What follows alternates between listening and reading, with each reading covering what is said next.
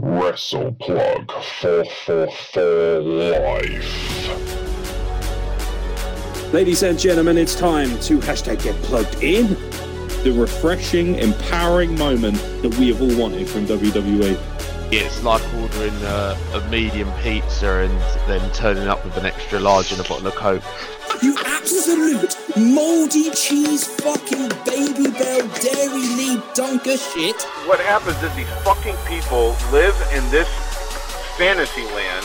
Everyone got their shit in. Everyone got each other over. Everyone looked good and made the industry look great. People need to fucking back the fuck off Ronda Rousey. New to wrestling talent. Super Cow! Mamma mia! I mean, I don't want to brag too much, but I do feel like our setup looks relatively professional in comparison to what you would consider. Like, if you look at, our best kind of rivals, like, or people that do the same sort of thing as we do, but on a different slant, like Cultaholic or What Culture, there's not a massive disparity between the way we produce our content. And bearing in mind, those lot have got massive machines and editing skills and everything else at their, fingertips, not to mention finance. Like, I'm quite proud of that because I just think our graphics are pretty shit on. That just comes from graft and learning and more graft and then learning some more. And even now, like, I've just done the Tommy Vendetta stuff and I feel like I've learned so much just from doing that, So every single time I seem to pick up a skill, and luckily for me, with my autistic ways, it stays in my head. So yeah, cool. I think it does look amazing now, and I think what's cool is that there has been a natural evolution from when the podcast started. It was completely alien. You hadn't done anything like it before. You didn't have experience in editing audio or any of that stuff. So it was all very much new. And then as we've gone through and the actual, I guess, the mediums have changed in terms of it's been an audio format, and then we've broken it down to do multiple podcasts in a week, and then we've done a summary podcast, like, State of Wrestling Address and stuff. Done Manic Mondays, which has been a very different flavor to it again, that required different editing skills and research skills. Then you started concentrating more on kind of using the YouTube as well, teaching yourself with the social media and the photo editing, the graphic design. Everything's kind of come gradually over the course of the 4 years, where it's a case of you've practiced a skill, you've learned it, you've honed it to the point where you can do it really well, and then you've moved on to, okay, now I'm going to add another string to your bow, kind of personally and professionally, but also then it adds another string to the podcast, if you like, or to the brand, because now, as well as being available on audio platforms, we're on video platforms. And okay, we're not just going to shove out a hour and a half or 2 hour podcast in a block on YouTube. We're going to break it down into chunks. So here's just a 15-minute video or clip of what we're doing or whatever. And it's kind of just, I think it's kind of organically developed and evolved over time, which has actually been really cool to watch and to play a small part of. I think that's been really awesome. And just, we've done things so differently, just the structure of the podcast, because it started off, our podcasts were fucking longer than Raw at the start, because we were breaking down everything that happened on the show. Like, we covered WrestleMania. It was 4 hours. Fucking ridiculous length. Like, we were both like, our throats must have been absolutely destroyed by the end of that podcast, because it's not like we recorded it over 3 days. It was just a one-shot bang, and it was out. And then we managed to kind of, we improved, we learned of actually, okay, we don't need to talk about everything. We can actually summarize, we can brush over stuff. There's stuff that doesn't need to be mentioned because it's too terrible.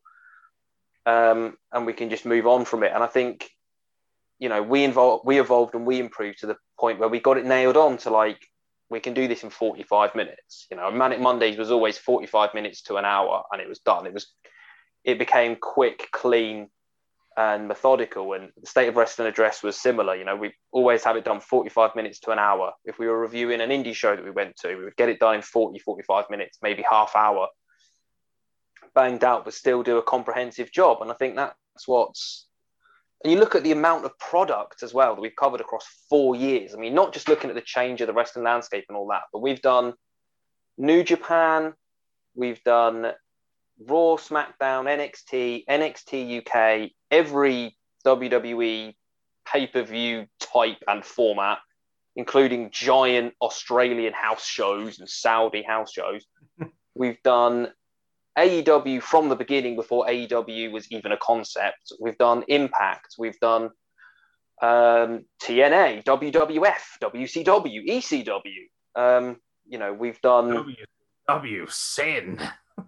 Yeah, we have WOS. We've done just the NWA. There's so many products we've covered before we even get to like the Brit Rest Indies, Destiny in Canada that Carl's covered, and stuff that was covered in Wisconsin and stuff that's been covered in wherever else, like GCW. And we genuinely have gone across so many companies, big down to the very, very small local indie shows. Like we did OCW that you wrestled in. We did a podcast on that show that came from Mevagissey Sports Center or whatever it was called, in front of about 8 people, all of whom were there because they were family or friends of the wrestlers.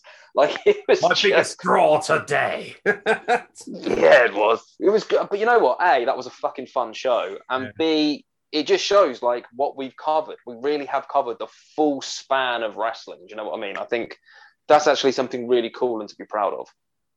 Yeah, it's like I think it was the 2-year anniversary was like basically on my debut or right next to it, because I wrestled on March the 17th. And I really love, if you take the wrestling portion of it away, which is obviously fucking amazing for me, like it was just lovely to do stuff like that because it's so different. Like everyone can talk about progress and everyone can watch Rev Pro, but not everybody's going to watch FWW from Mevagissey or, fucking Renegade from Exeter, or, I went to see Super Fun Wrestling at the Resistance Gallery, and the main event was Josh Bowden versus ELP, who engaged in a 4-minute slow motion match. Like, just I've lost count. Like, obviously, with 500, you lose count of how much you've covered, but like, there's not much that we haven't at some portion covered in some way or some format, even if it's just audio. Like me and Nick used to do quite a lot of the cockpit shows. Alex DeLanzo has done a few shows with us. I actually think he's really. Do you know what I'm most proud of actually from the podcast? It's hard to isolate one thing, but I think it's actually seeing people that we love and care about, like Carl and Alex, grow and become really good at their own thing. Like Alex is now doing like loads of like Sunday League stuff for podcasts. He does his own YouTube channel, and that's still yet to take off a little bit. But some of the he showed me I don't know if you saw it. He had this Sunday League highlights of this guy who's a goalkeeper for one of the Sunday League teams, and he spliced it so well. And I just said to him, like, honestly, you don't have to be like a massive professional. Like, I'm proof of that. I knew literally fuck all about how to use a computer properly, really, when I started. And when people say to me, "Oh my God, you're so good at editing videos now," I was like, yeah, that just took years of graft and learning, and most of all, heart and passion. And when I see Alex already showing that level of passion, that makes me really proud, because I know he's had it tough enough in life. So for him to, take what he's learned from our podcast and then adapt that to his own style is just so fucking. And also someone like Kyle as well, who I'm sure wouldn't mind me saying, because he'll be on at some point to chat during this podcast anyway. But like, Kyle really struggled, didn't he? Like when we first met him, he could barely string a few sentences together. He was having such a rough time in his life. And now when you see him on the podcast, you'd think he'd been doing podcasts for years, because he's so fluent. Like, you got someone like Jay Miller, for instance, the little bitch who's now officially the new Dexter. And Jay Miller's like doing his own YouTube stuff, and that Carl comes on and just shreds him, like absolutely annihilates him, just because he's so confident and so comfortable in who he is now. And that's fucking awesome, knowing that these guys have just become more confident and more happy with everything around them and how they feel as human beings. That's fucking awesome. But if that's like one of like 10 billion highlights I could tell you.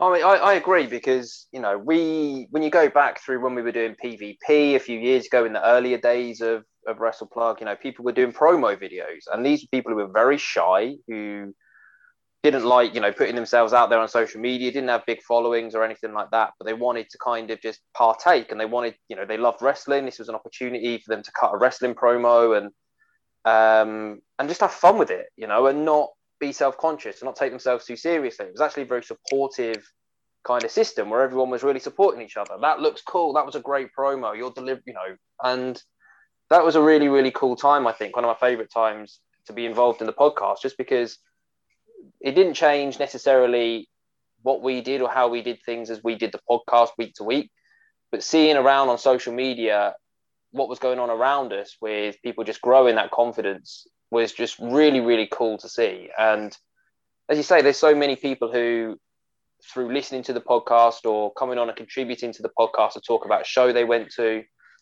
have gone on to do their own thing. Like you say with Miller, we had Smiley's gone on to do her own, podcast type stuff, and Taylor went on to do some podcast stuff. And people have just, they've come in, and whether they still listen to the podcast or interact with the podcast online or not, people have kind of come in and done their own thing and gone away. We've had a lot of co-hosts, good co-hosts, some controversial co-hosts.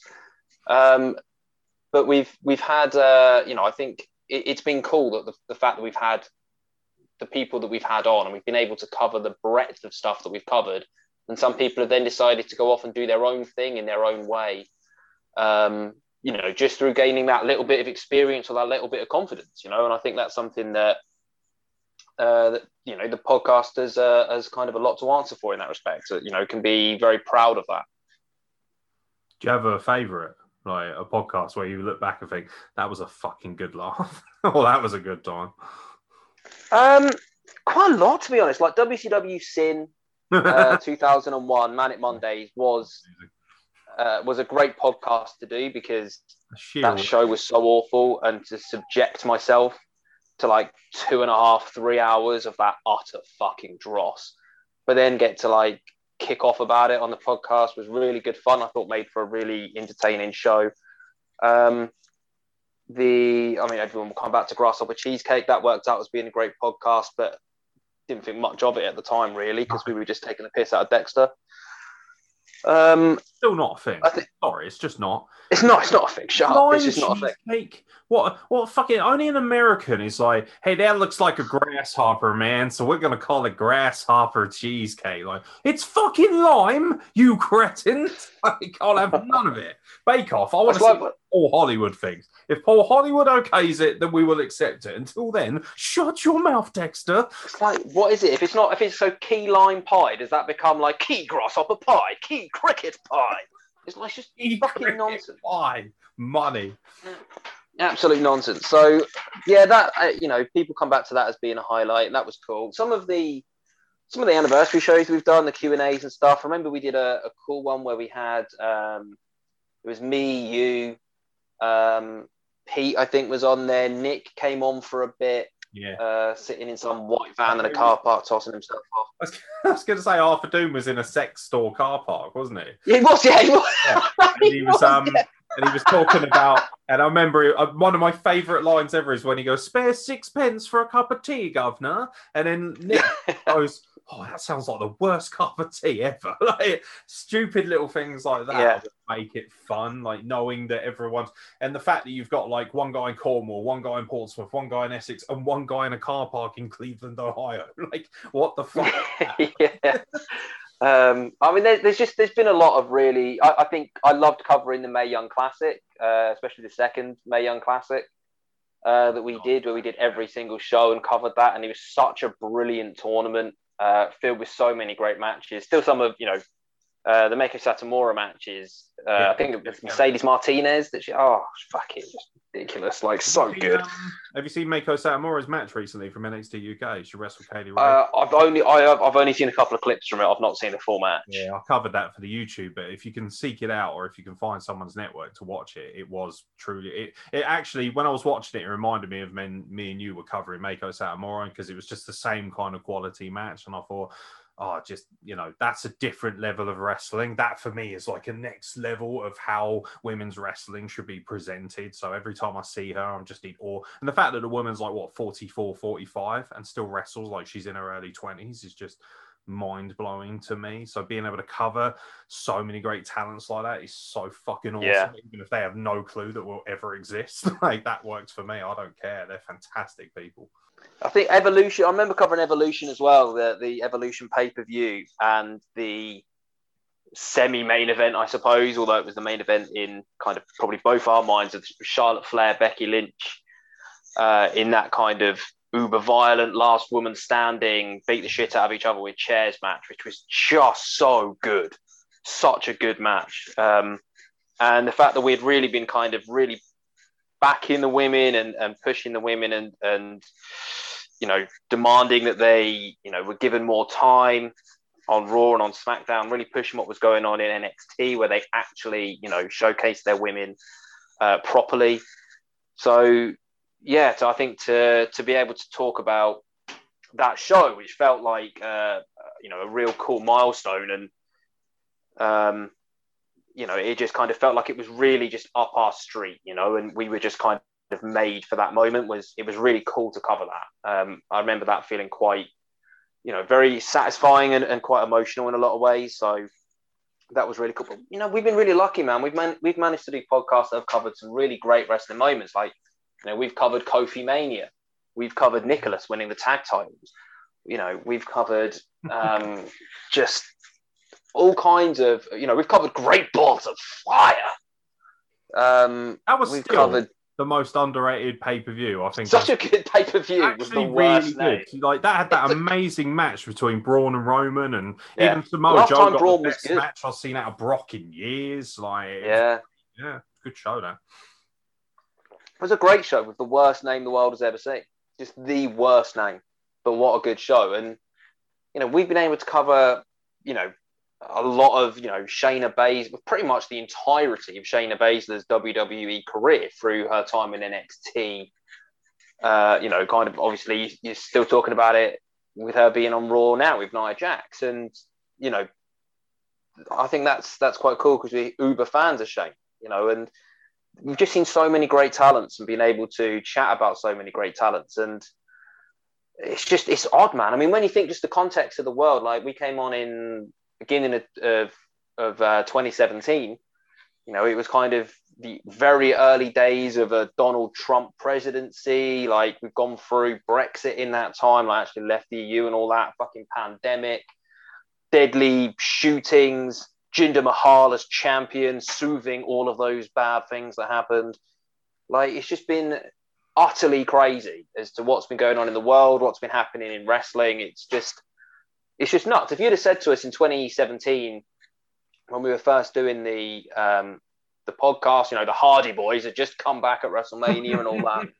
Yeah. Like, if you had said, we'd have Big Money Matt on this AEW alternative product, and that there was somewhere that WWE talent would actively look to jump ship and go to because they're going to have the creative control and all that kind of stuff.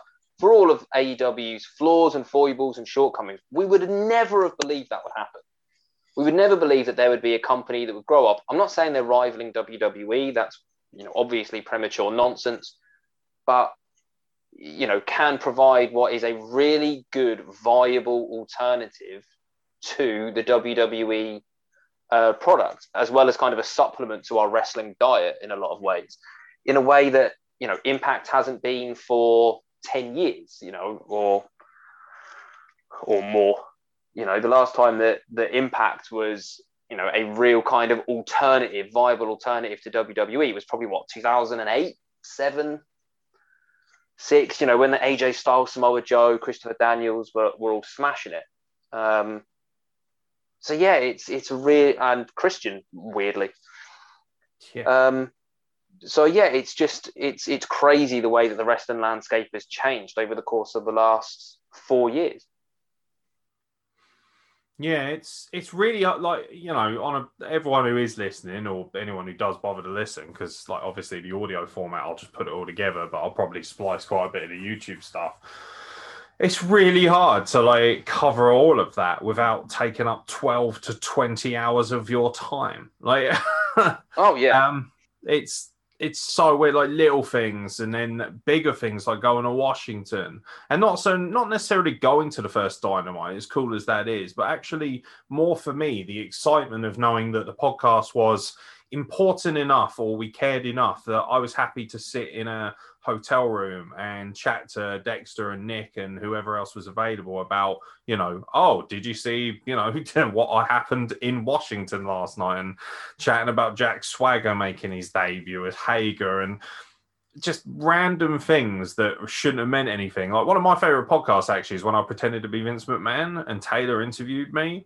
I just rediscovered it, so I thought I'd listen back to it. It's so offensive and so sexually unnecessary in so many ways, because I really wanted to be a total arsehole. And what was amazing was the amount of people who actually downloaded it thinking Vince McMahon was going to be on our podcast. At the time, it was our most downloaded pod.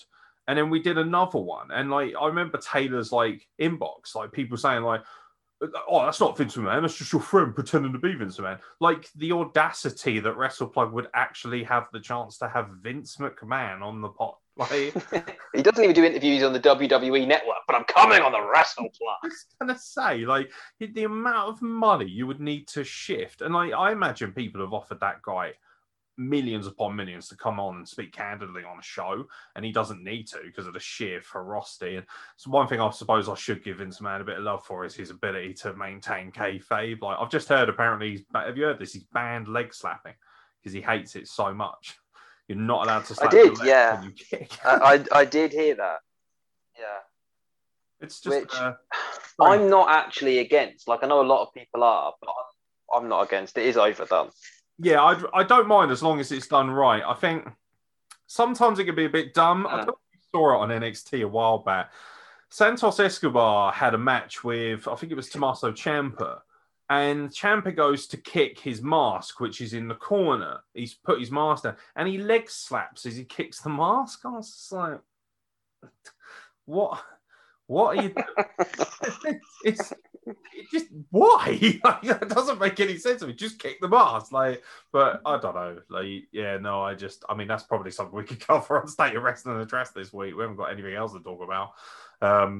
It's weird as well, because as soon as the pandemic kicked in, all of a sudden, all the great nonsense of wrestling became a bit more quieter. It's been, other than obviously the horrendous things that happened over the majority of last summer, it feels like the majority of wrestling news has very much died down. There isn't a great deal for us to rant and rave about. There isn't massive controversy. So actually, most of the news topics and the things that are worth talking about come from within the company or the product itself. So yeah, no, I think Man in Mondays is definitely the highlight for me.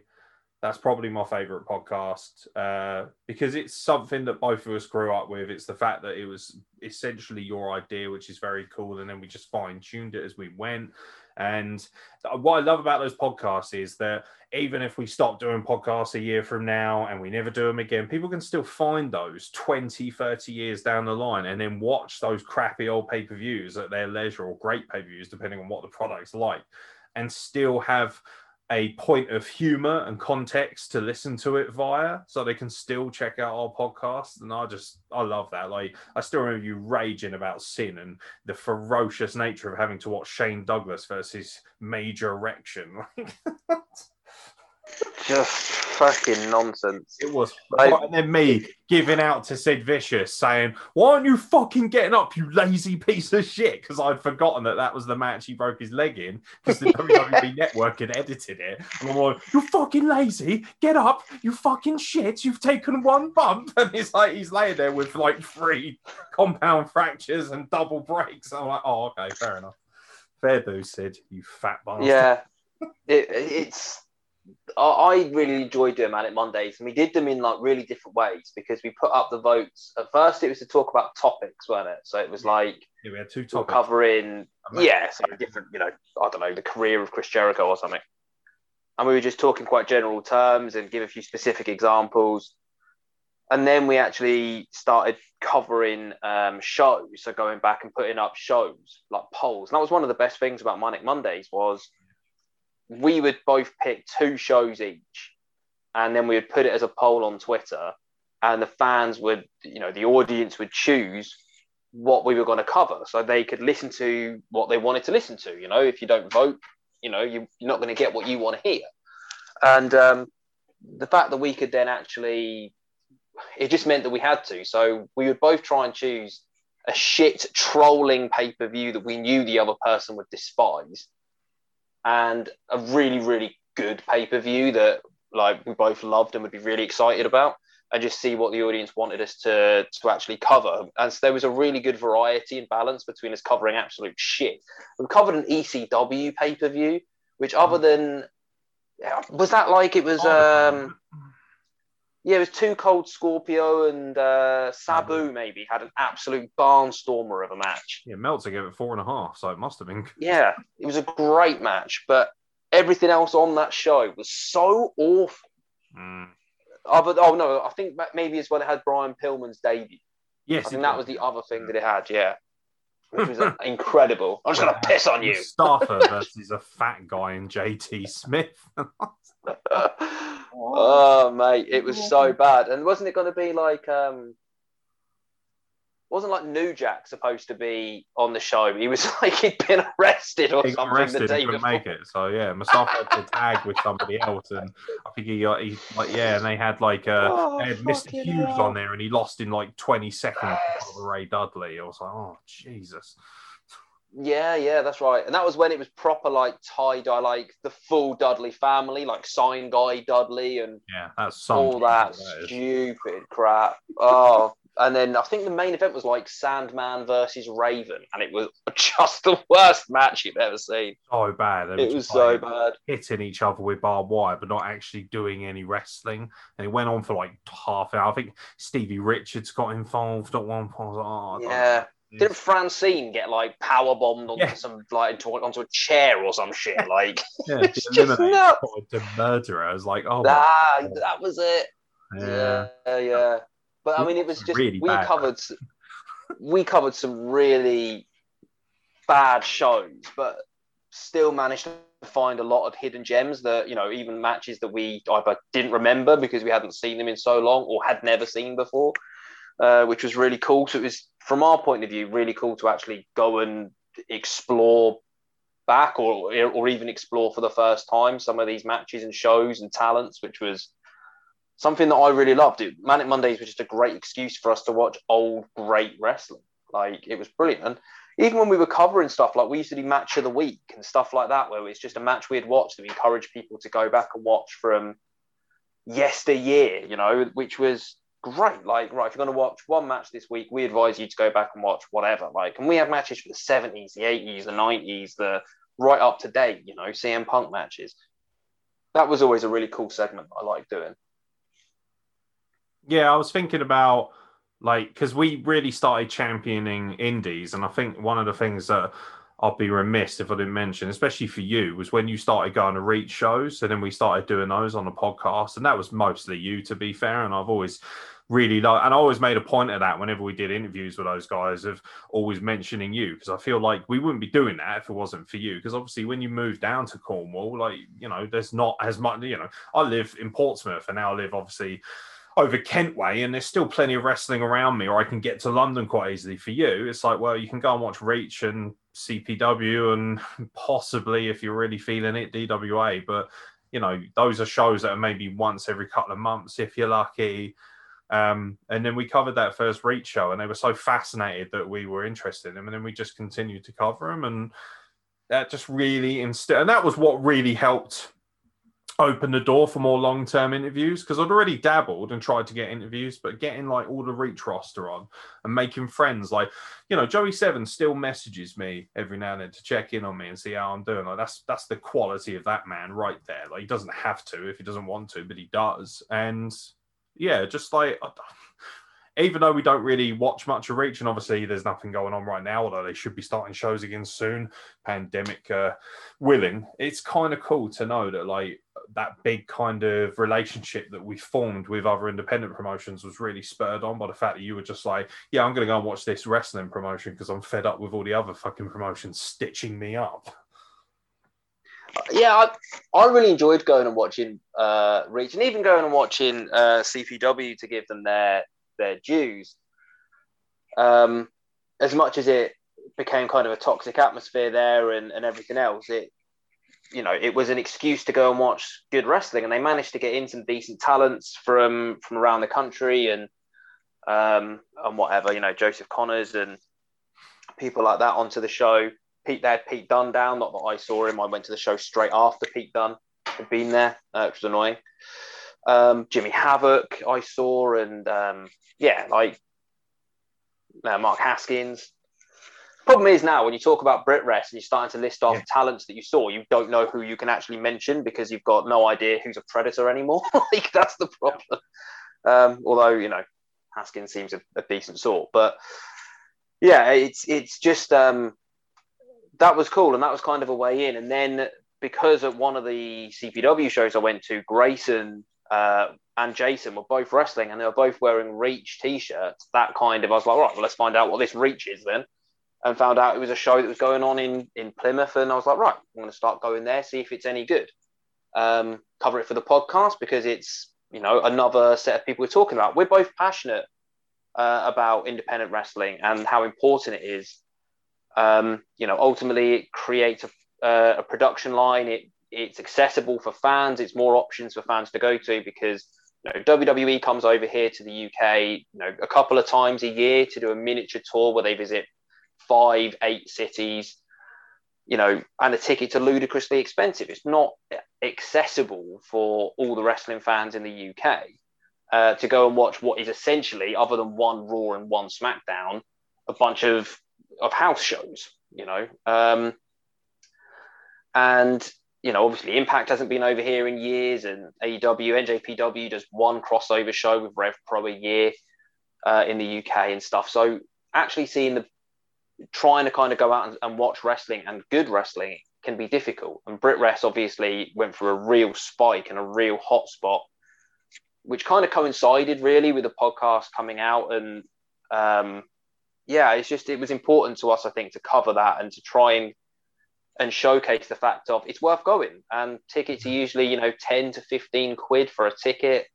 For an adult, it's cheaper to take kids as well. And we wanted to put over the fact that these talents were there. And like we always said, you never know. You never know who you're going to see and where they're going to pop up. You can go and watch someone at a pretty poor, what you think overall is not necessarily a great show at the cockpit for Rev Pro, and suddenly they're popping up in NJPW with a prominent role. Or you're going and watching someone for Progress or whatever, and suddenly they're wrestling for WWE, or they're in NXT UK or whatever it might be. So, and I think we've been borne out right in that. It's just unfortunate, obviously, with the pandemic will have had a massive detrimental effect on Brit Rest, and obviously everything that went on last summer with the Speaking Out movement. So much of it was centered around the UK wrestling scene, unfortunately. And a lot of talents who both of us have been fans of their in-ring work and have been kind of conned by them as much as anyone else. You've got to lose those talents. You've got to get rid of them. So it's going to be very difficult for companies to restart with any great luster going forwards, because there's a lot of work they need to do to kind of win back the trust of the fans as much as anything else. But yeah, no, I loved going to Reach, and I'm looking forward to being able to get back there because I love the way that they brought in talents for exhibition matches. They had their regular main roster talents who were doing the majority of their storylines, and they had an undercurrent and determination to bring through academy talent and say, you're going to have what is essentially an exhibition match, but we're going to do it in front of a larger audience because you need that experience, and we're going to let you cut your teeth and start to bed in more and more of that academy talent. And obviously during the pandemic, when the rules allowed, they were doing the stuff in Unit 10, trying to put shows on for YouTube, some good stuff. So yeah, I like Reach. I like the people involved. They're passionate about wrestling and providing a really good wrestling product for this part of the world. They're ambitious. And they're not just trying to say, look, we want to kind of make some money here and hopefully we can fuck off to NXT UK and leave this area hanging. It's they really want to do well, and they want to do right by the fans who have not always had the best options. So, I like them. I think they're a good promotion. They book well, and I'm looking forward to getting back to it when it's safe to do so. Yeah, I love Reach. Like, we're very lucky in the sense that the majority of people with Reach remained quite. The isolation, weirdly enough, of being down in Cornwall, I think helped kind of keep them away from a lot of the stuff that broke out during speaking out and things like that. And like, that's, obviously, not saying it's a good thing that the only reason that there's nothing going on down there for the most part is because they're isolated, but at the same time, like, it meant that, a lot of, and also we were very much in contact with some of the younger talent, weren't we? The academy talents, people who were just coming through, like LA Taylor and Reed and Joey Seven, and just good people, good, honest people for the most part. PJ Jones is still a little bit suspect at the best of times. I love him dearly. I just love how candid and hilarious he is, and I know he's like your favorite wrestler. And I just think PJ Jones is like the ultimate evolution of you. Like, I do feel like you two are related in some form or fashion. But I'd love all the interactions and the dumb humor. And what's lovely about that is so many shows, people think they're a part of it, but they're not. But actually, you do genuinely feel like you are part of a family when you go and watch Reach. And they'll treat you with a bit of respect. Like when we went to the show together, the only show we got to see together, the Thursday Night Reach 2, and Joey Seven spent such an amazing amount of time just standing there chatting with us, having a drink, and people were constantly coming over and checking in. It actually mattered that our podcast was covering them. Like, they don't have to give a shit. There's nothing that says that Jason and Grayson have to give a toss if we cover their show or not. But they were actually genuinely, I like to think, passionate about what we had to say about their products, because we were more than happy. And also, I love the fact that we were out in front. We were covering things down there when everyone else just had no interest whatsoever. And even if the podcasts were controversial, it always felt like people were taking aim at Wrestle Plug and taking an interest in what we had to say, because we were the only ones who really properly gave a toss about covering it. And it's easy to jump on the bandwagon, like wrestling with Johners. But, it's one of those things. Like, it's great that guys like him then jumped on and started interviewing more talents and bringing his power in, because ultimately, I don't care if Wrestle Plug gets more traction from covering Reach. It's nice if we get more listeners. But ultimately, every time I do an interview, I want to know that after that, more people are going to know who that person is and want to check in with that person and follow their career, because my enjoyment comes from the creative side of things, learning it, like the one I've just done. Knowing that I was looking at my graphics this morning thinking, wow, those are really good graphics. Like, that's come from years now of just learning and doing other interviews. And like when I do interviews now as well, I'm so quietly confident. Very rarely am I ever like, oh my God. So like I was with Josh Alexander, I was shitting my pants because I was like, oh my God, it's fucking awesome. Man crusher. I was like, oh my God, he's so hot. Like, I was freaking out. But normally, like, for instance, like I spoke to Kira Kamara yesterday and we just like chatted like a couple of mates, just pissing about. And I think I love the fact that when people speak to us, they know that we're not just a couple of dumb smarks or idiots. Like, we're people who genuinely care about this business and have, delved our toe in whatever region. Like, like when you were on that documentary for Reach, like that really spoke volumes about, and also that felt like a just reward, because for the most part, I don't think it's unfair to say that people probably see me as like the face of Wrestle Plug, but I've always believed it's been both of us. Yeah, definitely. And I think when you were asked to go and like, discuss Reach with them, that was such a cool thing for me personally, because I thought, good, because that's, Steve's the one who put in the work and made Reach a big thing on this podcast. So that's something that he should have an opportunity to do. And that's cool, isn't it? Because when we were at uni, you didn't think ever we'd be afforded an opportunity to like chat on, mainstream platforms about anything or get to talk to wrestlers. They seemed so far away when we were younger. They seemed like entities you weren't allowed to touch. And now it does almost feel like we've got, we're just peeking around the curtain a little bit and going, hey guys, like we're here if you want us to, help boost you or whatever. So yeah, it's been amazing, to be fair. I'm just trying to think of like all the memories and like they just come flooding in. All the interviews I've done, like I've been so lucky to talk to so many awesome people. A couple of terrible people as well, for the most part. Actually, I've been really. I'd say 98% of my interviews have worked out well and have never been with anybody who's got a bad reputation or anything like that. And I'm very proud of that. And I'm very proud of the fact that it's grown people's platforms and things like that. I love having people like Aurora on. I think she's fucking awesome. I loved having PJ Jones on. I think he's one of the most untapped talents that I've ever known. I can't believe someone of PJ Jones' talent isn't a big deal, because he is. And you speak to him and he thinks he's rubbish. He's like, maybe that's why. Like, it's a good thing that you're humble. At the same time, you can have a bit of confidence in this game. And I think it's fucking cool that so many of those people, and a lot of them contacted me and said, hey, do you mind if I come on your podcast? Like, that speaks to the amount of work both of us put in and the passion. The guys from Reach, a lot of them were happy to come on because of the work you in particular have put into going to those shows and covering them. So yeah, this show doesn't work without you, mate. Get your ass back on it. Mate, I'm a very, very busy man. And also, I have to say to beautiful children. How dare you? I have to say that my love of wrestling has definitely been affected or negatively impacted after the Speaking Outs thing last year. Like, I was still watching, I was still religiously watching NXT. I was still watching AEW Dynamite at that point. And I was still, I was preparing for us to do Manic Mondays, going back and watching stuff and enjoying it. And then when that news broke over the summer, it just completely took the wind out of my sails. And I was like, you know what? I need to take a break away from it. I need to sort of step back from watching it, because actually it was just kind of having that negative impact then sort of on me mentally, where it's like, am I just watching, is this another pedo that I'm celebrating? Like, in terms of being specific then, I've been to indie shows and covered great matches, bought merch from, and spoke very glowingly on the podcast about David Starr. And then it turns out, obviously, David Starr is maybe somewhat of an unsavory individual.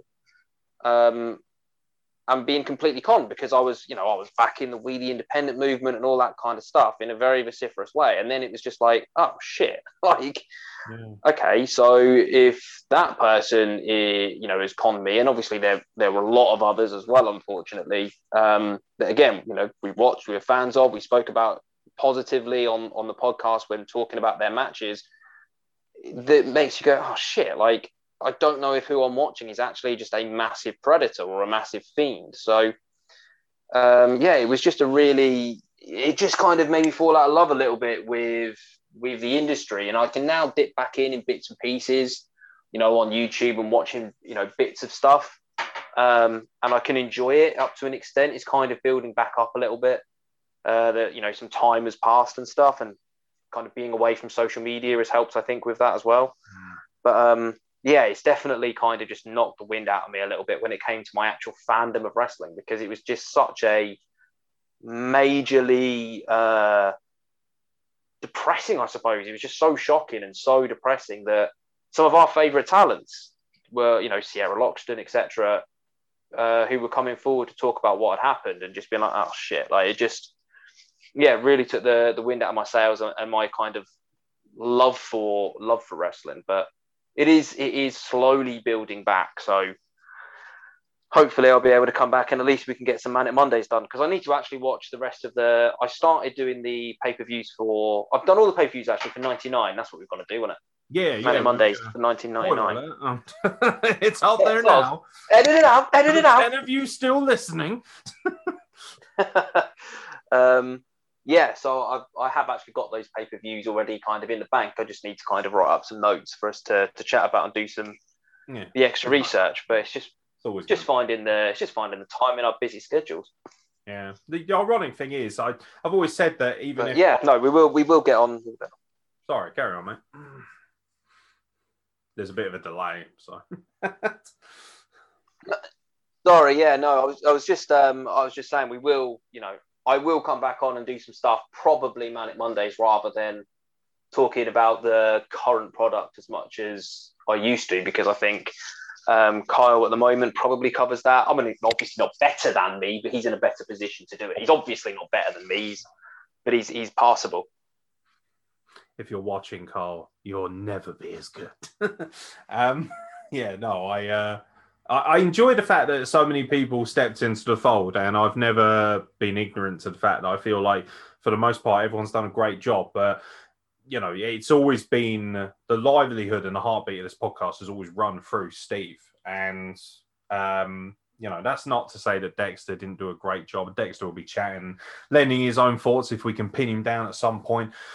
But, Dexter kind of jumped in and helped me get it started, and then Steve kind of just took it to an entirely new level, and even Dexter would admit that, and Dexter was very happy to get away from the podcast eventually. It's kind of cool because, and also kind of sad in some ways, like it's lovely to see that you've grown so much as a person, because I've always seen you as like a more mature and much more sorted version of me in many ways. I've always considered, even though I'm older than you and much larger than you in every sense, particularly in curve, I've always felt like you're my older brother because you've been able to offer me advice and keep me in check, and also offer me a stability and a well-grounded mentality.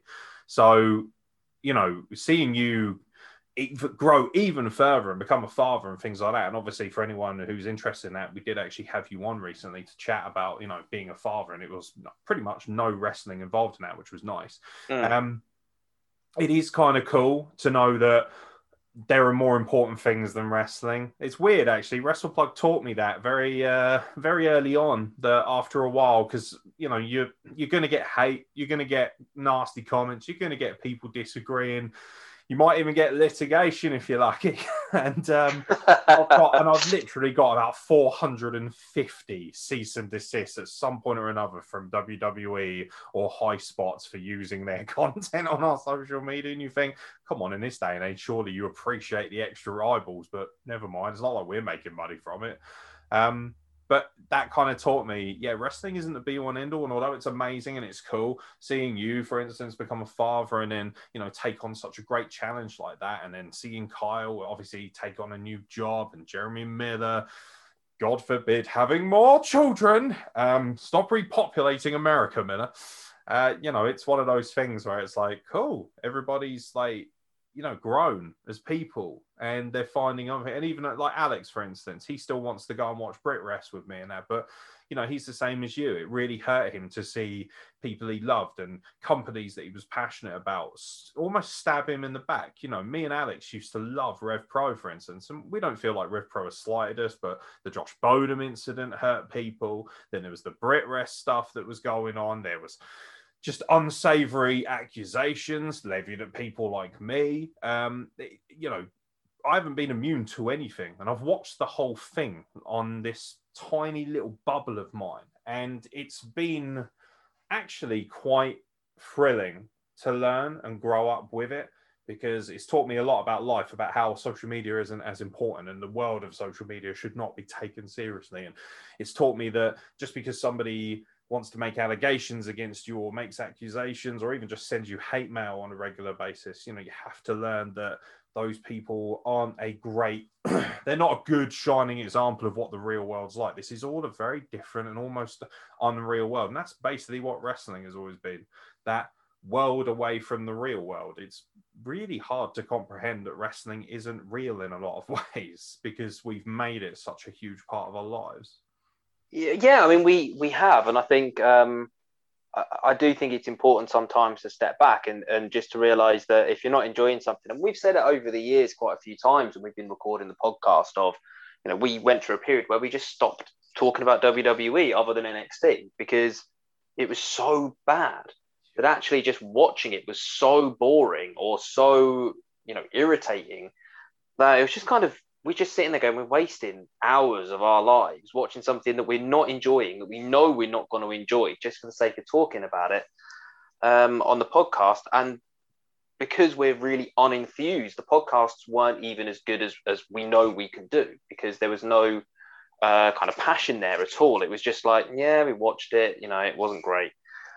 So why are we doing it? There was just negativity associated with it. And, JR on his podcast, that he does with Conrad is, one of the things that he says is he doesn't have room for negativity in his carry-on anymore. Like, he's not carrying around other people's baggage. He's not going to, he's got enough to kind of carry around with him without kind of constantly having negativity all the time. So when he gets hate and people saying how shit he is or whatever, just, I've not got space for that. I've not got space for that in my life. I've not got space for that in my brain. Just move on, like, just ignore it kind of thing. And if something is just causing negativity, step away from it. And, that's what I've done with social media, not because I was getting loads of hate or anything along those lines, but just because the amount of hate you see that was going on, you know, whether it was because of speaking out or whether it was because of Black Lives Matter stuff, and people were just outing themselves as fucking racists all over your feeds and timelines and stuff like that, and you know, just various other stuff that was going on. It was just like, this is just, it's a distraction. It's not even a welcome distraction. Like, it's unpleasant every time you log on. It's so toxic.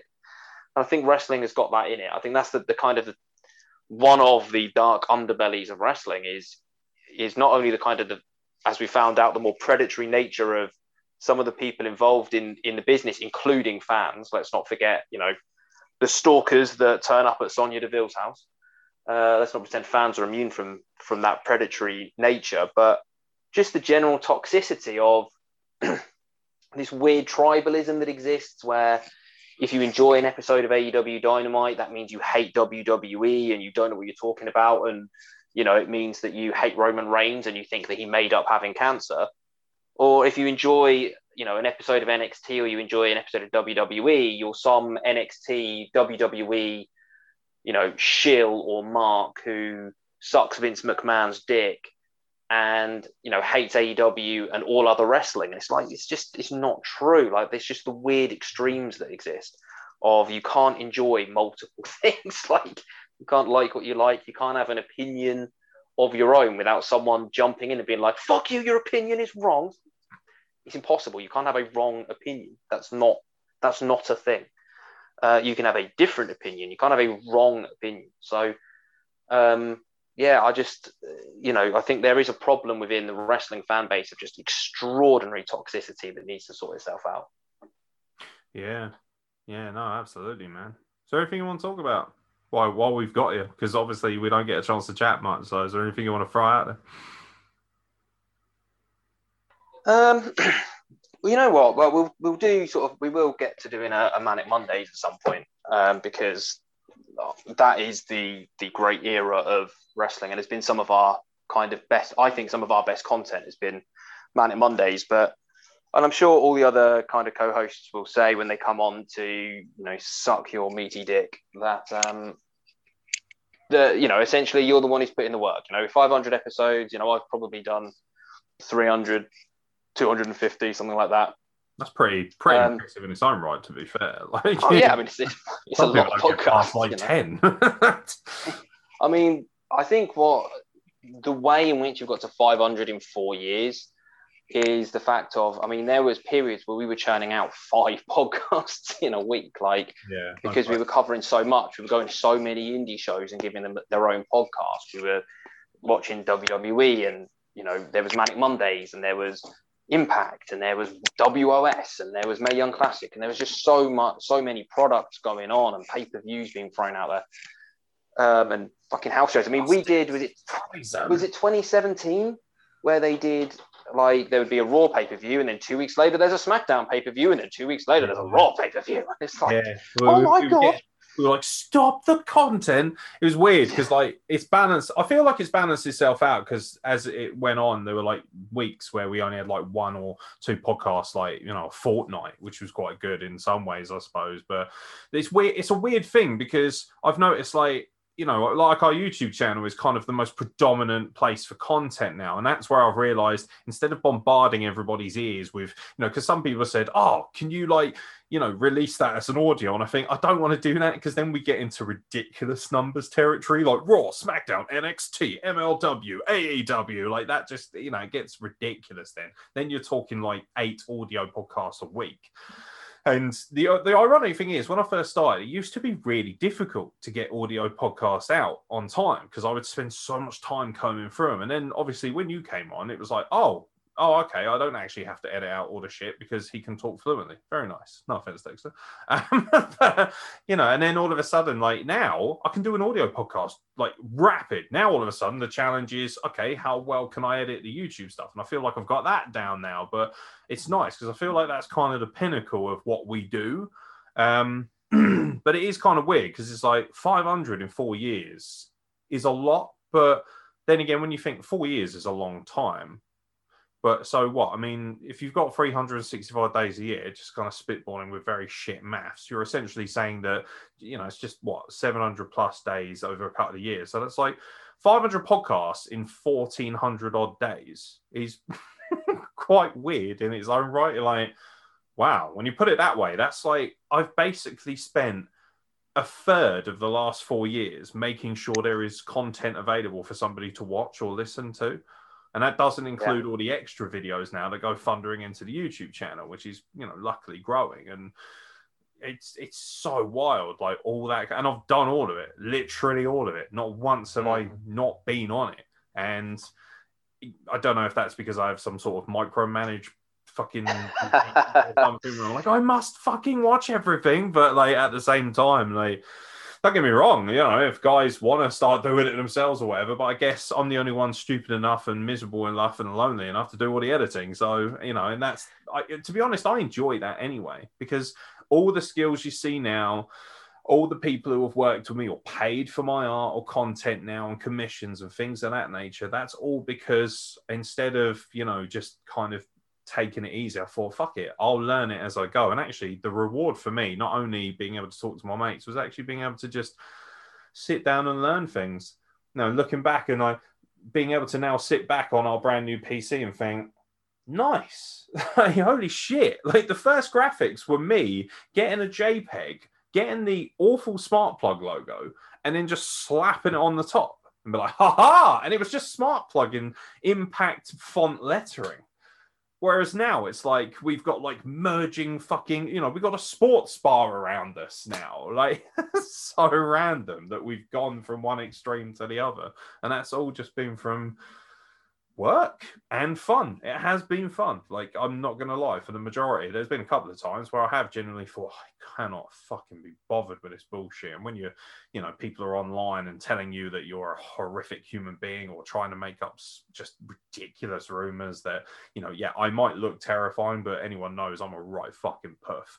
So, like, the idea that anybody would slander me in that way was shocking. But for the most part, 95% of it has been, 99% to be fair, has been really fucking fun and a real experience in learning who I am as a person as well, and actually finally growing up, which is alarming when you're 36 and it's taken this long to become some form of adult and still trying. Mate, ain't we all? Like, I mean, I'm doing my quick maths there, right? There's 52 weeks in a year. So in 4 years, there's 208 weeks. So 500 episodes in 208 weeks. It is 2 or 3, between 2 and 3 episodes, a week on average. I don't think we sacrificed that you've done either. It's not like we've just churned stuff. No, I mean, I don't think so. I think we went through a little period where we weren't enjoying the product, so maybe the podcast wouldn't quite have been up to our standard, but I don't think that they weren't bad. They weren't terrible. And then we recognized that and went, right, let's just not cover that. And I think we brought Impact in to replace it. So we didn't drop necessarily massively on the amount of content we were putting out. We just changed what the content was to try and make it better and to try and make it more entertaining, for us and for, and for the people who were listening and watching. I think, again, there wasn't a lot of people covering Impact when we started jumping into it, and now Impact are teaming up with AEW is really, really odd. I think we've just had some really cool ideas, and I think we've managed to, mostly you've had those cool ideas, and I think we've just managed to adapt and evolve what we're doing over time. So to say, actually, rather than putting something out for every single show, let's condense it down and do a state of wrestling and just do kind of an overview where we touch on Raw, we touch on SmackDown, we touch on NXT, we touch on Impact, we touch on Indies, we talk about general wrestling news and what's going on around the world and big kind of talking points and have a bit of a laugh. And I thought that was, a really good premise that worked for us, and it worked in our schedules and it enabled us to do more indie content, which was kind of our driving passion at the time. And we've done, there's a lot of stuff that we've done, and WrestleMania to Wrestle Kingdom, we've literally covered it all. I remember Ray talking about Mr. Juicy on, from MCW, like Melbourne City Wrestling, like the amount of weird and wonderful and obscure promotions, 4FW, promotions that don't even exist anymore, that have gone out of business, unfortunately, that we've covered from all around the world is genuinely crazy. Yeah, I'm amazed at how quickly the landscape changes. I remember covering Super Fun Wrestling, and I was really lucky. I sat in the front row. Some of the cool people we've met, we made a family, haven't we? And like Ian and Alex and Tanvir and all the gang that I used to go to Red Pro with. There's some amazing photos on our Facebook page. We used to have Smart Plug selfies because we used to be called Smart Plug, and you know, it's so weird because I remember Super Fun Wrestling sitting in the front row of Ian, and every show, right? Ian's not a wrestler. He used to be a big wrestler fan. He's not so much now. He's always been. He's basically a professional baker. So every show he would bring like freshly baked cakes or cookies or whatever, or brownies or whatever. Awesome. Yeah, well, like such a lovely human being with such a big heart. And, you know, somebody who suffered so badly with anxiety and, you know, socializing with people. And, you know, I will never, ever take credit for that. And whenever somebody says to me, like so many of them will say, oh, you know, thanks to you and your podcast. I think, no, like it's nice that you use the podcast, but never discredit yourself and how much work it takes from an inner perspective to be able to be a better human being. But that show had like Zybrookside. It had Josh Bodum, Jesus, ELP, who's now in like NJPW, Zybrookside's in NXT UK. You know, it had James Castle, you know, talents of that nature. And that was just some pokey, dumb little promotion that some guy wanted to run by himself, and they never got to do another one because of surprise financial problems or whatever, because so many people don't seem to realize what goes into running a show. Like the premise of it's quite easy, but financially is the most difficult thing, making sure that you have everything in place. And Lord knows we've had to deal with a lot of that and seen it from behind the curtain a little bit more than we would have liked.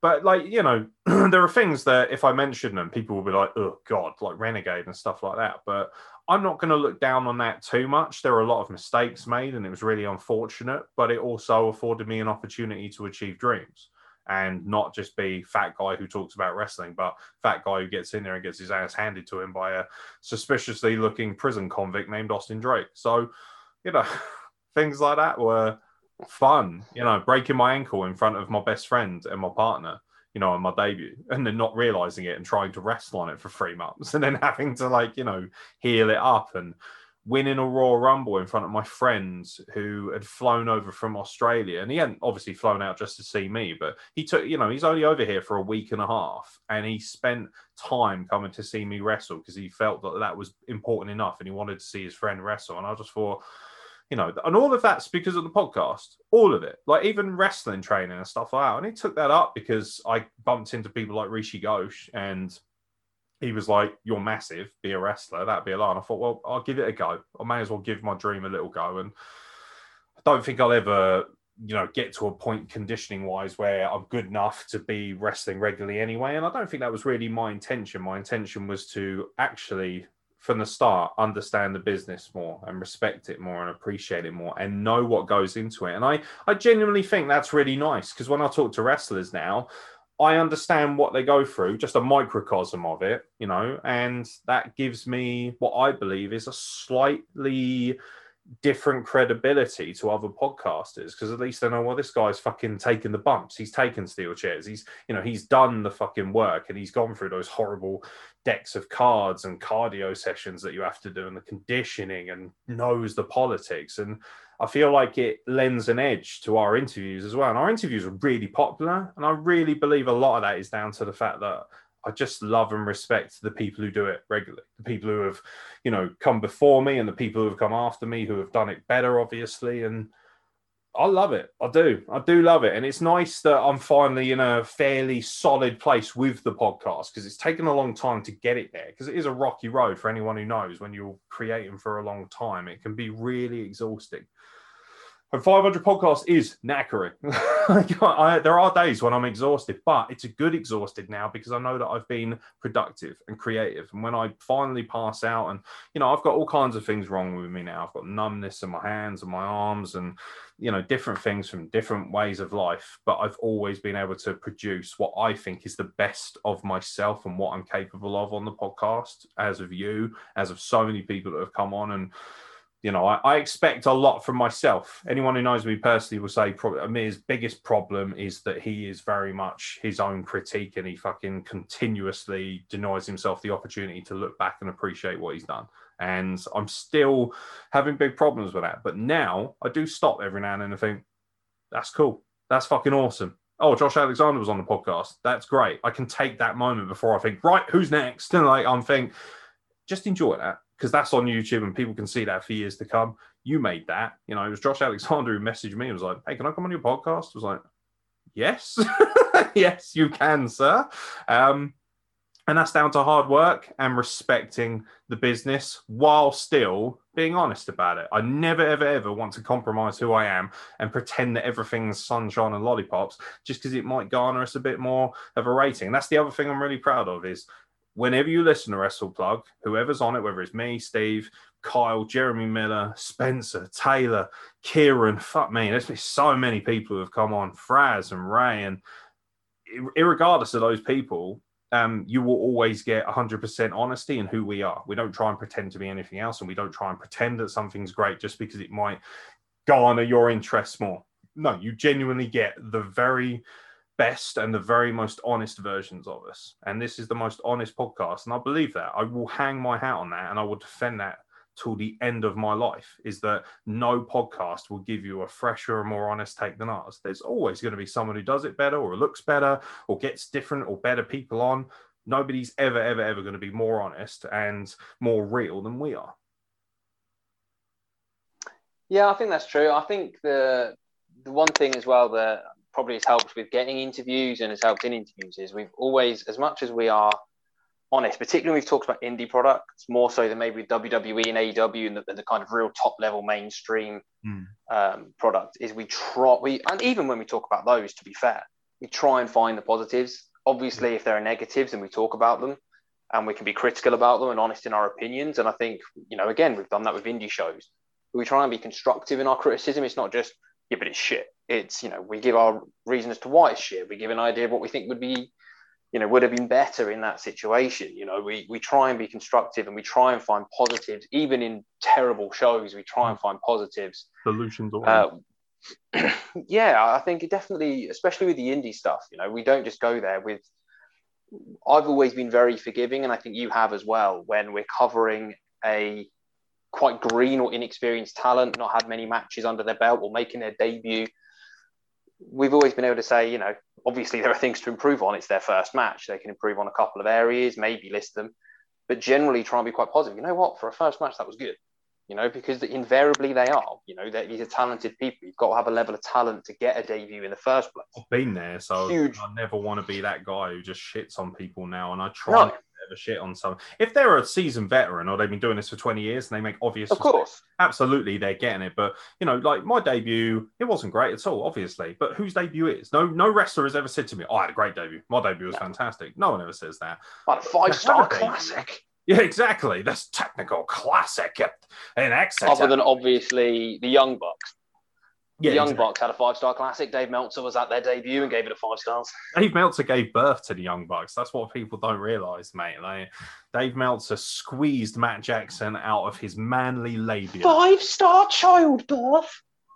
He was actually there writing notes while they were born, like 4.5. The umbilical cord was cut perfectly. 75 stars. 75. Like, just jeez. He super kicked the umbilical cord. I would love the idea that they super kick the labia out of the way to leave, but at the same time, like, I don't know. I think once I started training and realized how horrible it was and how unfit I was and still am, I then realized, holy shit, they go through so much. And I'm only doing a small percentage of that with beginners lessons and things like that. Let's be honest. The only reason that I ever got on the shows was A, because of the podcast, and B, because I had the respect. It was really one of the coolest things I'll never forget. Size.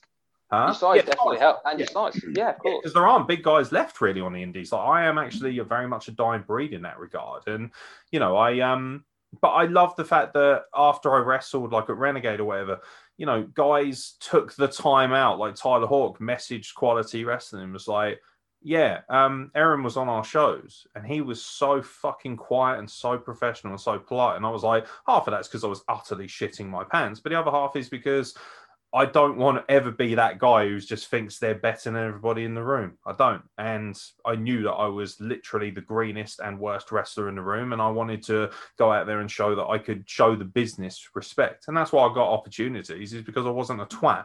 And that's a good lesson to anyone watching, is that anyone can become a wrestler, so to speak, or at least try wrestling in some form or fashion. Just make sure that you're respectful and that you keep your fucking mouth shut when people are talking to you, particularly when guys like, Freak Show. I've never learned more than I have from having that match with Freak Show. And then being able to wrestle in front of your friends and your family is actually a real fucking blessing. Some people never really get a chance to do that, or never get to, achieve a dream and know that their best friend was there to do it in front of. That's the most important thing to me, is I can always say that people like yourself and Ella were there to see me wrestle, because that's so much more important than, I executed this clothesline and this DDT with proficiency. Like, that's all very well and good, but being able to actually achieve your dream and know that the people that matter most to you saw it, that is the most amazing feeling in the world. So for anyone watching, I'm 36 and I still dabble in wrestling, and I'm still trying to, keep my fitness up so that I can get back to training when the pandemic's gone. You're never too old to at least give your dream a crack. You may not achieve the ultimate in your dreams, but that doesn't mean you can't still achieve a dream. So give it a fucking go. Give it a go. It fucking hurts. I think the one thing with you was that you always had like perspective on what you were doing. Like, never at any point when you started, when you said to me, what, I'm going to give wrestling training a go. I'm just going to join up with a training school. I'm going to give it a go. Like, I think it's going to be good experience. It will offer me some insight in the podcast, because at least I can, say when I'm saying this guy didn't do this properly, I know why. I know how they didn't do it properly. It isn't me saying it as like a smarky fan. It's me saying, yeah, I've taken that bump, or whatever it is, or I've tried selling or whatever. And, for your thing was, it'd be so cool to have a match in front of people. Like, the fact that there is a crowd there, like a paying audience or whatever. That was it. One match, that's all you wanted to do. And you've gone on and you've exceeded that, because you've had more than, a lot more than one match. And that, I think, is really cool. The fact that you didn't go in and be like, I'm going to be main eventing WrestleMania and, fucking AEW Revolution or any of that shit. Like, it was, I just want to go in, have a match, have an audience there who have paid money and they see me wrestle. Like, that would be so, so cool. And ultimately, you have got to achieve that particular dream. Like, it was never your be all and end all. It was never your only dream or ambition that you had in life or anything like that. It was just, this would be something that would be so cool and would be a dream to achieve that you've had since you were a kid watching wrestling as a fan. The fact that you've got to achieve that in the way that you did, and exceed it ultimately by having multiple matches, I think is really, really cool. And look, there's lots of different ways into wrestling, like, just going in as a 16-year-old athletic kid who is really good at gymnastics at school and then decides that they can go in and do wrestling. Like, that's a way in. But so is being, fucking massive and someone spotting you on the street and being like, you're huge, please wrestle. And so is, kind of doing a podcast or YouTube show or blogging or whatever it might be, and saying, look, I've got a reasonable following, I'd like to come in and give it a go. And you went in and you trained. You didn't just turn up and have a match untrained. My dog is sneezing, so that might be in the background. Apologies. Stop sneezing. She's not going to stop sneezing. I'll mute myself. Peanut butter. Amazing. She's fine now. It was. So I think that's really cool. I think it's cool that you got to kind of do that and to live out that dream, and then to still kind of maintain, what, I've done it, but there's other things that I want to do as well, and there's other things that are more important, and or that you've got more aptitude for, or whatever it was you decided, where that's not going to be your be all and end all. You're not going to get obsessed and caught up with it, because ultimately, as you kind of came to realize, like, wrestling is a very political place, can be a very toxic place at times behind the curtain, not just in terms of the fan base, like we mentioned earlier, but it can be a very, it's well documented. Like, everyone who's worked in the industry will talk about it. It can be a very paranoid place. People, are worried about their spot. People are worried about the next booking. They're worried about how much money they're going to make to put food on the table. They want opportunities to progress. You've got people there on the way down in their career who don't want to be made to look stupid. You've got people on the way up who want to make people, who just want to make themselves look great because they want to get to WWE or wherever, or New Japan. And I think it can just be a really odd dynamic. And ultimately, everyone wants that little bit of attention, a little bit of a rub, that's going to, help their position within the company. And I think for a while, people, could see that the podcast could be advantageous to them in their career. And then for a while, they thought, actually, if I go on the podcast to make a bit of a tit of myself, it could end up being a little bit detrimental. So, people kind of then had the flip view as well. Obviously, you interviewed Andy Kilden, head of, the guy of Rev Pro, booker, promoter, owner, everything else that you want to call it under the sun. The guy is a huge and very influential figure in Brit Rest, or in kind of Brit Rest's recent boom. He's a very, very clever businessman with the partnerships that he's brought in with New Japan, which has been immensely profitable. And you had what was overall, I think, a very kind of positive interview with him, but also an honest one, where you kind of said, look, your women's division maybe hasn't been highlighted in the way that it could be or should be with the talent you have at your disposal. And I don't think it was something that he took too kindly to. No. In hindsight, the business is. It's not just that Vince McMahon is. It's not just that Vince McMahon is some megalomaniac lunatic and everyone else is just pluckily trying their best to beat the man or any of this other narrative. Like, so many people in the industry are very, it's driven by ego. It's fueled by, masculinity, really. It can be a very toxic place. It's very competitive, even though it's predetermined. It's a very, very strange world. And I think one of the things is we, as fans, sometimes get caught up and think that what we're talking about is uber popular, uber mainstream. And it's like, we're talking about a very niche product. Like, when Raw hits 3 million viewers, which is like its maximum viewership these days, that's like 1% of the American population that's tuning in to watch Raw on a Monday night. Like, it's nothing. Like, it's a really, really small amount, So even established WWE stars can probably walk down the street and only 1 in 100 people are going to know who the fuck they are. Yet we still talk about it like it's 1998, So, it's a very weird business. Yeah, I've learned so much about wrestling actually as a business and how different it is from the real world. Like, it used to be the biggest part of my world, and now I think wrestling is just some weird twilight zone that's attached to the rest of the world, and it still is to this day. And until we get the appropriate care and the appropriate professionalism, you're going to have problems. And for me, I don't believe that you can cut a snake in half and now fix everything. I think you need to cut the snake off at the head and restart to regain the trust and the passion for people. I'm fascinated as to how our wrestling landscape's going to look, because obviously there's going to be that initial boom, I think, particularly for mainstream wrestling, when fans are allowed back in droves, 100% capacity and things. And obviously WrestleMania is going to have, I think, about 30% capacity or something like that. But it's interesting to see how it will affect lower level stuff and independent stuff and localized stuff. Our companies like Rev Pro and Reach and places like that are really good at what they do. Are they going to have the same numbers of audiences? Are they going to have sellouts? Are they going to, because people's passion and people's trust has been hurt a lot. And it's one thing for me to sit here and say, yeah, people have made allegations against me, which were complete fucking nonsense. But it's quite another when the whole business has to take that hit and know that it's still, to be fair, you'd like to think it's still a large majority of talents that are good people. I don't think at any point that someone like Joey Seven, for instance, should ever have to suffer or have his dreams or his career damaged because of the horrendous actions of other people that he probably trusted just as much as we did. But as an overall positive experience, I don't think there's much that this podcast hasn't really achieved. Do you think there's anything left for us to do? That's a good question, isn't it? Not on the face of it, no, not really. In terms of, as I say, we've covered so many promotions, we've been to so many, covered so many live shows that we've been to, including you going to, Dynamite and stuff like that.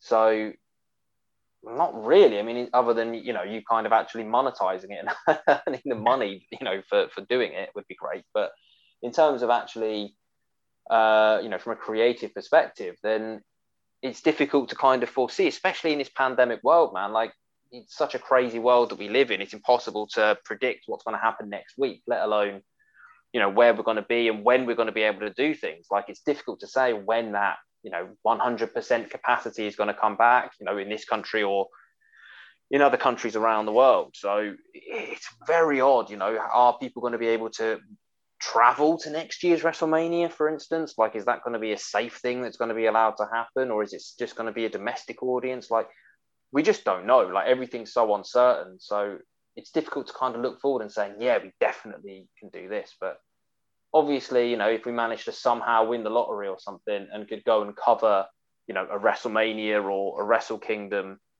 you know, be there live and then talk about it straight after the show, that would be great. And I think that, you know, getting on more great interviews. You know, Josh Alexander is such a good get. We've had so many good interviews over the years. Arrows of Hungary as well. And, you know, Yeah, big stars in WXW. I wanted to mention the Arrows of Hungary, actually, because I think they're still my favourite, because that was the first time that we got, and also I feel like we got them before they became very popular, and then all of a sudden through Rev Pro, and they are still to this day two of the best wrestlers in the world. They've got their own, like, you know, they run the only true wrestling school in Hungary, in Budapest. You know, they own Hungary Championship Wrestling. They, you know, they are prodigies, those guys, and their work ethic. And the fact that that interview was done outside McDonald's in Portsmouth, you know, like, and fucking, you haven't lived until you've seen Dover, who is one of the most intimidating men in the history of mankind. He literally looks like a fucking Eastern Bloc weightlifter, and that's because that's what he is. He's a powerlifter,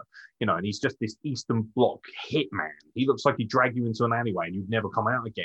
And then he's standing there doing mincy impressions of ELP naked when they used to share hotel rooms together. It's like, you know, stuff like that is so fucking cool. Podcast, you know, a podcast is only going to be afforded, only our podcast will be afforded an opportunity to do stuff like that. And I'm lucky. I've spoken to people who nobody knows, and I've spoken to people that everybody knows. And every single one of those people that's come on, whether they still like me or not, or, you know, for political reasons or whatever, don't want to talk to me for whatever reason, they've always added something to the podcast. I've never had an interview and thought, oh, and it's a shame a couple of them haven't been able to go out because of, you know, litigation or because of speaking out. That's just the nature of the beast. You learn to deal with those things and accept them. But overall, it's been a really positive experience. And the fact that we've been able to do a little bit of everything is fucking cool. And like you say, I think the only thing that's left, other than obviously monetization, which, to be fair, it's never been that big a deal to me, because if it had been, I would have jacked it in by now. Because I've been doing it for 4 years, not really made barely a penny. A few t-shirt sales here and there, but that's been about it. The great thing about it is, and the thing that I probably want to do most, is see more foreign wrestling. You know, getting to talk to someone like Kira Kamara and hear about how the French scene's trying to build itself up from nothing. Hearing Dave Francisco talk about, you know, the Lisboa Portuguese Academy and stuff like that. And, you know, knowing that there is actually loads of wrestling out there that deserves more attention, and knowing that there are, you know, Rising Sun Wrestling in Italy. They get all these world-class wrestlers coming out. You know, the NICs of the world. They get, you know, Mambo, and they get Progress Talent and all kinds of different things like that. And they've got, like, you know, a few hundred followers. You just think, that's so random. And when I went to, like, Ireland and got to see the School of International Wrestling, you know, and there's WWE talents backstage who I can see watching it behind the curtain. You know, I'm in a pokey little gym hall in Bray, County Wicklow, Ireland, which some people say is the home of Irish wrestling. You know, that's where Becky Lynch and Finn Balor are from. And, you know, getting to see that next generation of talent, and also knowing that it costs you like €10, but you get to see the world while you do it. That's very cool. I think the final thing for me, if someone asked me, what do you want to do in wrestling? I'd like to be a commentator. I think I'd like the opportunity to be able to use my voice to help enhance the talents actually at shows. I feel like I've got a good cadence for that. I feel like I'm eloquent enough, and I believe in myself enough that I have the professionalism and the experience and the knowledge to be able to do that. So, and there's people who have said to me, like, you know, oh, it'd be great to have you on comms and that. The problem is, obviously, you don't want to travel for nothing for a hot dog and a hand job, do you? Let's be honest. So, fingers crossed, you know, there's going to be more opportunities as I become... I don't know. I mean, the second half of the pandemic has been lonely, mate. It's a lonely pandemic. I get a hot dog too. A hot dog as well as a handshake? What is this, Valentine's Day? Yes.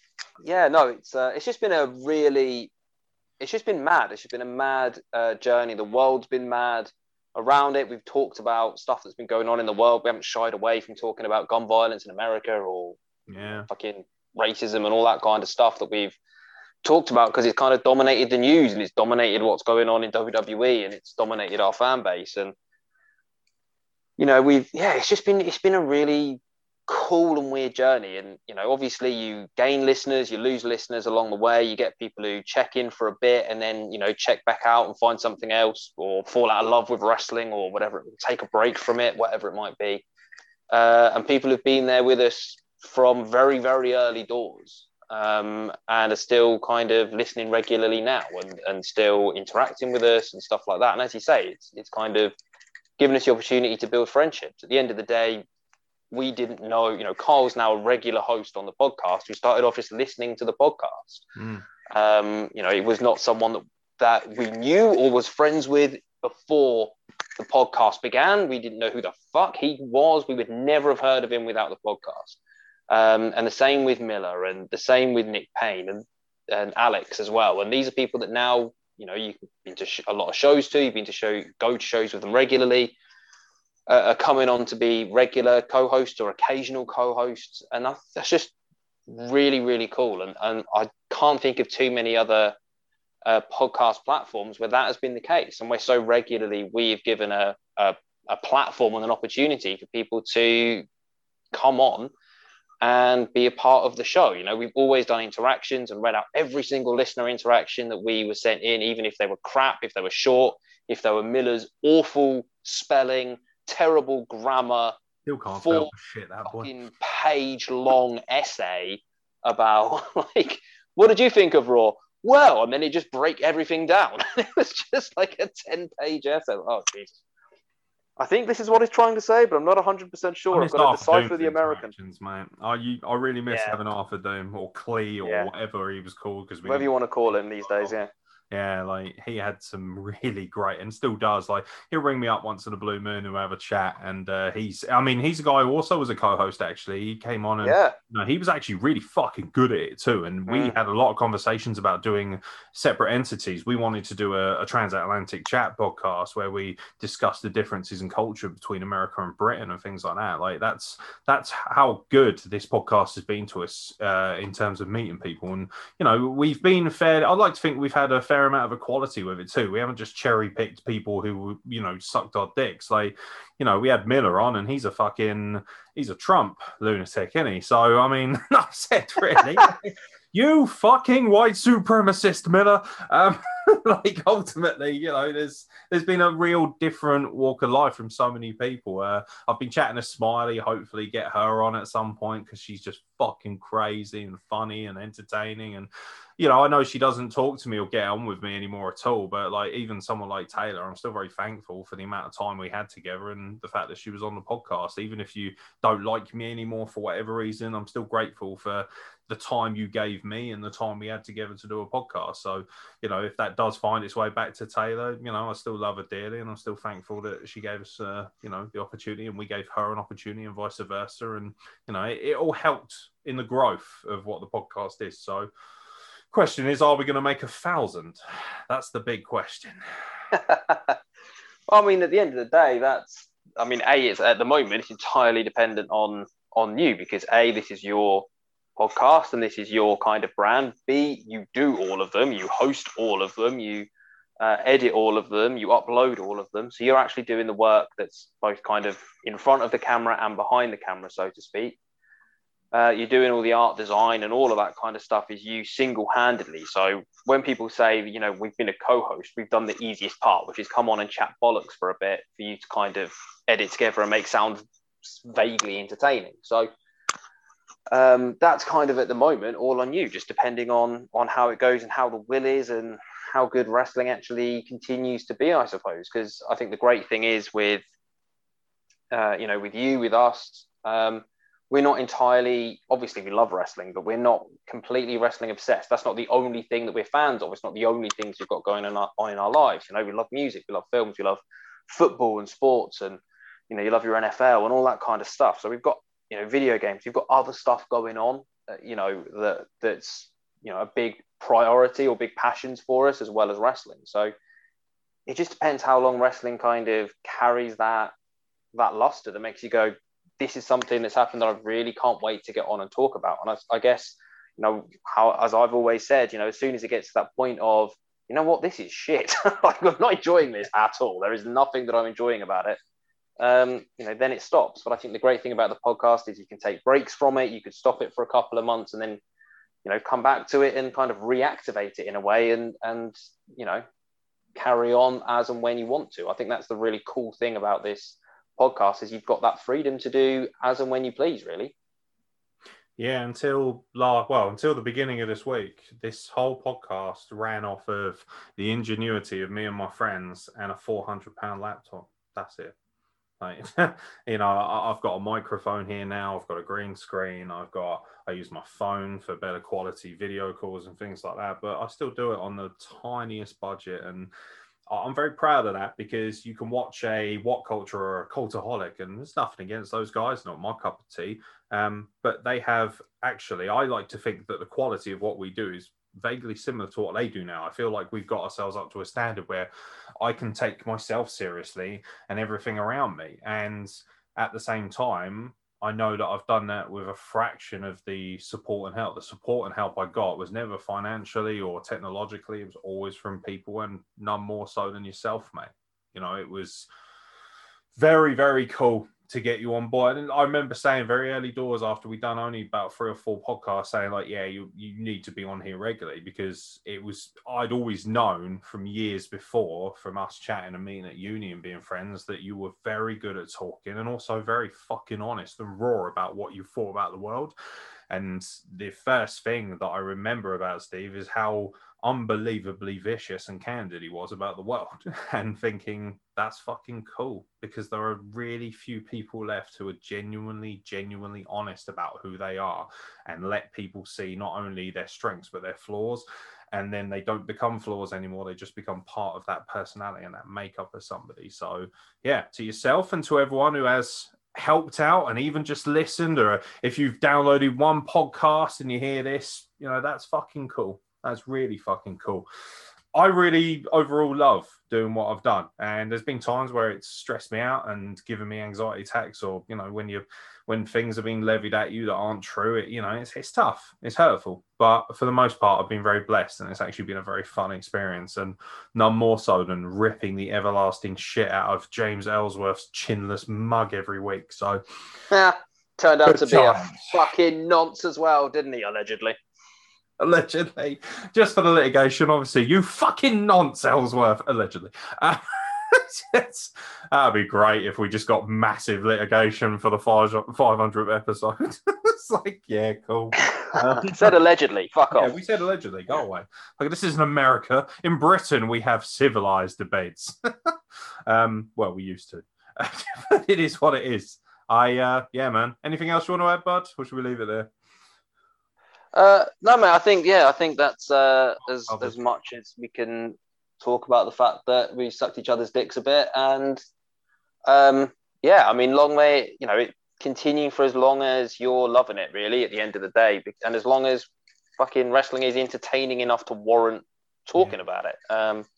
But yeah, no, it's been a amazing, crazy 4 years, and as I say, not the shit that's gone on in the world with the shit that's gone on in wrestling, you know, fucking hell, the Dean Ambrose we were watching in 2017, and now we're watching John Moxley. You know, we've lost so many amazing, you know, people from within the industry. You know, obviously, you know, none greater than John Huber. So recently, you know, that's such an amazing, first and foremost, an amazing human being, a great talent at the beginning of his adventure in AEW, and kind of actually reigniting his passion and love for wrestling and for, you know, the art form, if you like. So such a tragedy in so many ways, and there's just been so many of them, and yeah, it's been an amazing kind of experience to see as much as we have. And as much as it's been great to see behind the curtain and have a level of understanding of what goes on, and that's been cool as a fan, I think one of the really cool things has been that sometimes we've actually pulled the curtain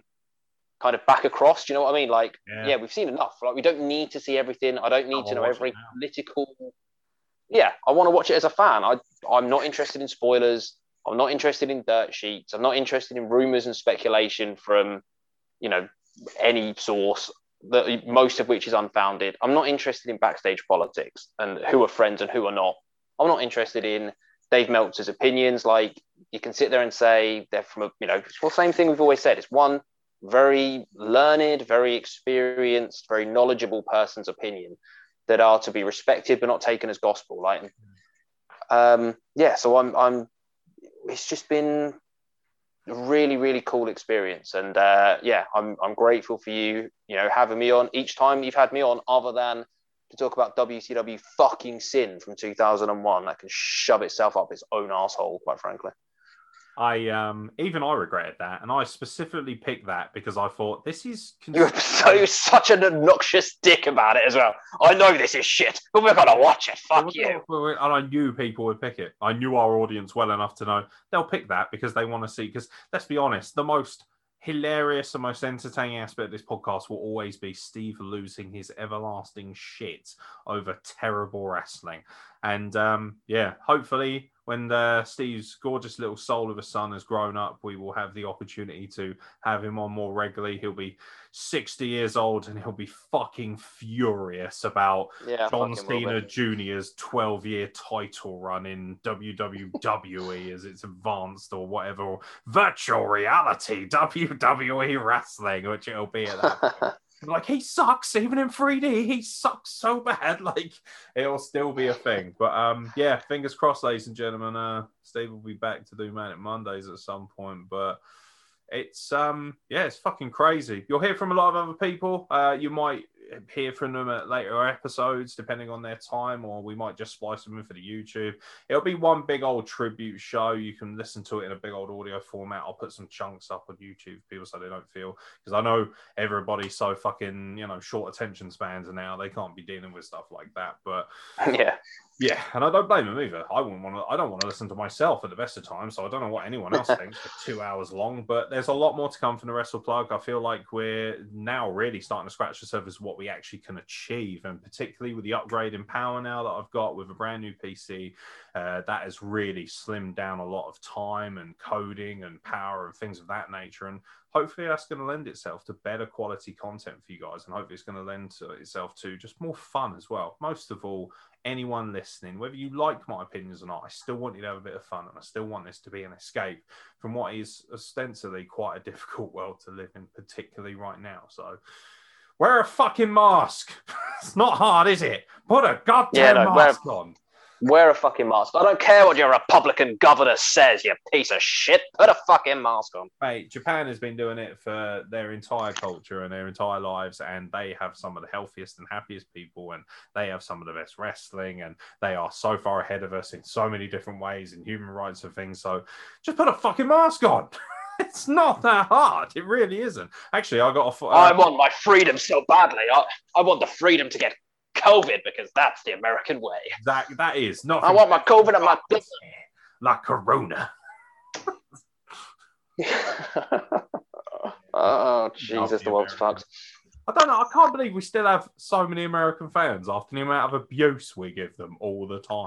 I know. So self-hating now, because all of them, it's like Smiley. She just goes on so much about how she hates most of America. And I'm like, but you are American. No, I'm not. I'm British. Everyone wants to be adopted by the plug. That's how we advance in the society. In the future, Wrestle Plug will be an adoption agency for Americans who want out. That's how it will work. Amazing. Wrestle Plug buys an island and people can just assume Wrestle Plug nationality. It'd be amazing. Yeah, absolutely. Well, it's been a pleasure, mate. An absolute pleasure. Yeah, I know that you're a father and you're happy doing that. And I know that's an incredible challenge. And like I said, I urge people to listen to the podcast, because it is, you know, it's amazing to see what Steve has been able to achieve. And also, he's done it in the most difficult time frame in the world's history.